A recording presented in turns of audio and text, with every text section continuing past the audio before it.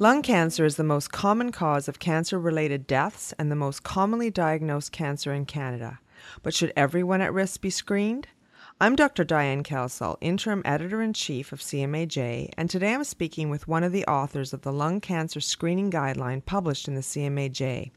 Dr. Gabriella Lewin is a family physician in Kemptville, Ontario, and an assistant professor at the Department of Family Medicine at the University of Ottawa. Dr. Lewin is a member of the Canadian Task Force on Preventive Healthcare, chair of the Lung Cancer Working Group, and co-author of the guideline. Dr. Lewin, thanks so much for joining me today. Thank you for having me. To begin, can you remind us a bit about the burden of lung cancer in Canada? So, lung cancer is the most common cause of cancer-related death and the most commonly diagnosed cancer among Canadians. Around 27,000 Canadians will be diagnosed, were diagnosed in 2015, and about 21,000 die from lung cancer. So it's the most prevalent cancer so far in men and women. Now, the Canadian Task Force published a guideline on this quite a long time ago, actually, in 2003. So what has changed since then in terms of new knowledge and new technologies that, made the task force decide to redo the guideline? So back then, there were only trials on chest X-ray for screening, and those did not show a decrease in mortality for screening of lung cancer with that technology. But in the last few years, precisely in 2011, there is a new study, very high quality, published that showed a decrease in mortality using a new technology, which is low-dose computer tomography to screen for lung cancer, but only in special populations, in very high-risk groups. So the task force, given that study, it sounds like it was a bit of a game changer, decided to redo the guidelines. So who participated in the development of these guidelines? So typically the methods of the task force is three groups. One would be the task force members, and in this case, the lung cancer screening working group, which is composed of 6 of the members of the task force, which usually we all have background on family medicine and in methodology and in evidence, critical appraisal. And the other group would be the Public Health Agency of Canada, who is a task force office that supports the guidelines in the write-up and administrative support as well. And the evidence review was done by the Evidence Review Center in McMaster's, who is an independent group that produces the summary of the evidence. And all together, we have produced this guideline. Based on the review of the evidence, who should be screened for lung cancer and what would be the preferred method of screening? We are recommending to screen adults aged 55 to 74 years old who are current or former smokers with at least 30 pack years of smoking history. 30 pack years means at least 1 pack a day for 30 years, or the equivalent could be 2 packs a day for 15 years. And also people who quit less than 15 years ago are eligible as well. And the idea is that they are screened with low-dose CT, and this has a slightly higher radiation than a common X-ray. So it's very low radiation compared to regular CT. And on an annual basis, so once a year, up to 3 consecutive years. Why stop after 3 years? So far, the evidence that has been published and that we have available for this guideline has only shown decreased mortality using 3 consecutive annual screens. Beyond that, we are not sure about not only the benefit, but also the harms. And even though it's a speculation, it could go either way. The harms are substantial, and if we continue doing this annually, the cumulative effect of radiation, or the more you investigate, it could potentially add more overdiagnosis and harm. Or other way, could actually benefit even more. Unfortunately, we don't have certainty around this question. So we decided to go what we have. The evidence is up to 3 annual screens so far. Now, tell us about the strength of this recommendation. Is this a strong recommendation? What kind of evidence supports it? So we use the GRADE terminology for the strength of the recommendation, and in this case, a weak recommendation. And a weak recommendation means for patients that most people would want to have this screening done, but many may not want to have because of the balance between benefits and harms. In regards of clinicians, there is a need to have a discussion with the patient on the balance between benefits and harms. And we have developed some tools to help clinicians and patients make those decisions. And for policymakers, it means a weak recommendation. There has to be debate among the stakeholders to decide whether it is worthwhile to develop a screening program in each province for this particular screening test. Now, historically, some people have used things like chest x-ray, sputum cytology to screen for lung cancer. Do these work? Typically, there was no screening indications for chest x-ray sputum cytology. People would probably just order it part of investigating symptoms. And then they would find an abnormal result that could potentially be cancer. So there was no guideline at the time until now that would tell clinicians to do chest x-ray sputum cytology. But that was the only technology we had to even investigate people with symptoms and then follow up with a CT scan, etc. So that's a really important point. These guidelines do not apply to people with symptoms. People with symptoms you would investigate as you normally would. That is a good point. I didn't say that before. So yes, it would apply to adults.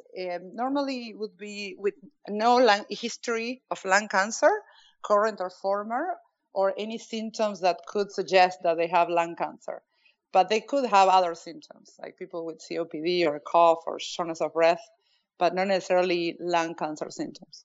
This recommendation is focused very much on people who smoke, who've had a history of smoking. What about other people who might be at higher risk? For example, people who've lived in homes with radon, or people who have had radiation treatment in the past. What are the recommendations around this group? That's a very good question. We did include those questions in our evidence review.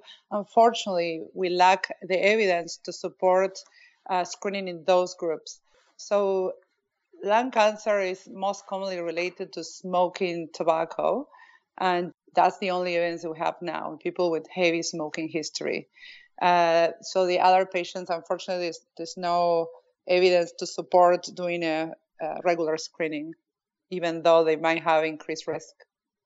So what should a clinician do if somebody comes in and says, look, we've discovered I have very high radon in my home. I've been living in here for 20 years. I'm worried. Typically, the clinician will have to assess, use the clinical judgment, and order the test that he believes there need to be done in this case. But our guideline does not support or recommend to do particularly anything in those cases. Now, you mentioned a little bit about, the provinces and territories and screening programs. Are you aware, are there any provinces or territories that have existing programs to screen high-risk patients such as these for lung cancer, like patients who've had a history of smoking or are current smokers? So currently, there's no organized screening programs in Canada. There are groups or different provinces that are working on it, but nothing established yet. Okay, so it sounds like to implement these guidelines, the provinces and territories will have to develop some kind of organized screening program. Right, and that's a very important point because in the recommendation we also point out that these recommendations should be applied only in areas with expertise on early detection and treatment of lung cancer. So a program would probably fit those requirements. And I think because there were no guidelines to screen for lung cancer before this one, then obviously there's no programs in place. So that might change in the near future for some of the provinces. It sounds like could take some provinces some time to develop such a program. In the meantime, should clinicians be sending their high-risk patients off for this kind of testing if such a program does not exist? Right. So if the technology is available and the clinicians have patients who are aware of these guidelines and they want to have the discussion, they can do what is called opportunistic screening. So send out the patient to do a low-dose CT and then explain the benefits versus harms. Ideally use our tools so the patients can make an informed decision. And then the clinician has to make sure that in his area he will be able to follow up with the specifics. There is an abnormal test. There has to be something in place put in his area to follow up with that properly. Now, you mentioned tools a couple of times. Where can our listeners get these tools?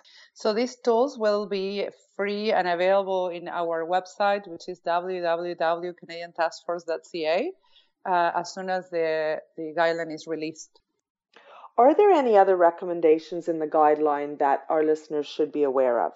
I know we mentioned a little bit what happens to the people with other exposures to radiation, but also what happens to the people who are not eligible to do the screening. So we recommend strongly not to do screening in patients younger than 55 or older than 74 who have a lower risk of smoking, so smoking less than 30 pack years with a low-dose CT.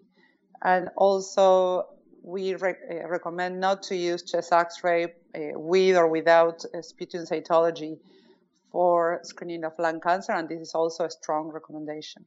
I would say the younger people with a lower smoking history, we don't have enough evidence, so there's no actual evidence that supports. Whereas for the chest X-ray, there is actual evidence of the lack of efficacy, the lack of benefit, and the potential harm. And you gave both of those a strong recommendation, even though one is based on very low quality evidence. Why did the task force give that a strong recommendation then? So usually the strength of the recommendation is based not only on the evidence, but also on the values and preferences, on the wise use of resources, and the balance between benefits and harms. In this case, we believe based on all those, especially the harm part, that is a strong recommendation against. So we believe that people that are either younger or with lower risk for lung cancer could actually have more harm than good. Great. So what we're basically talking about is a real change in our thinking then around screening. In other words, that for those of us in practice, we're talking about screening adults between 55 and 74 who smoke currently or quit smoking less than 15 years ago and have at least a 30-pack year, that we should be screening these patients with low-dose CT every year for 3 consecutive years. And it sounds like in the future, hopefully there'll be an organized program, but in the meantime, we could be looking at opportunistic screening with our patients if there's expertise in the area for these tests. Well, thank you very much, Dr. Lewin. You're welcome. Thank you for having me. I've been speaking with Dr. Gabriella Lewin, a family physician in Kemptville, Ontario, and an assistant professor at the Department of Family Medicine at the University of Ottawa. She is also a member of the Canadian Task Force on Preventive Healthcare and chair of the Lung Cancer Working Group. To read the full guideline on screening for lung cancer, visit cmaj.ca.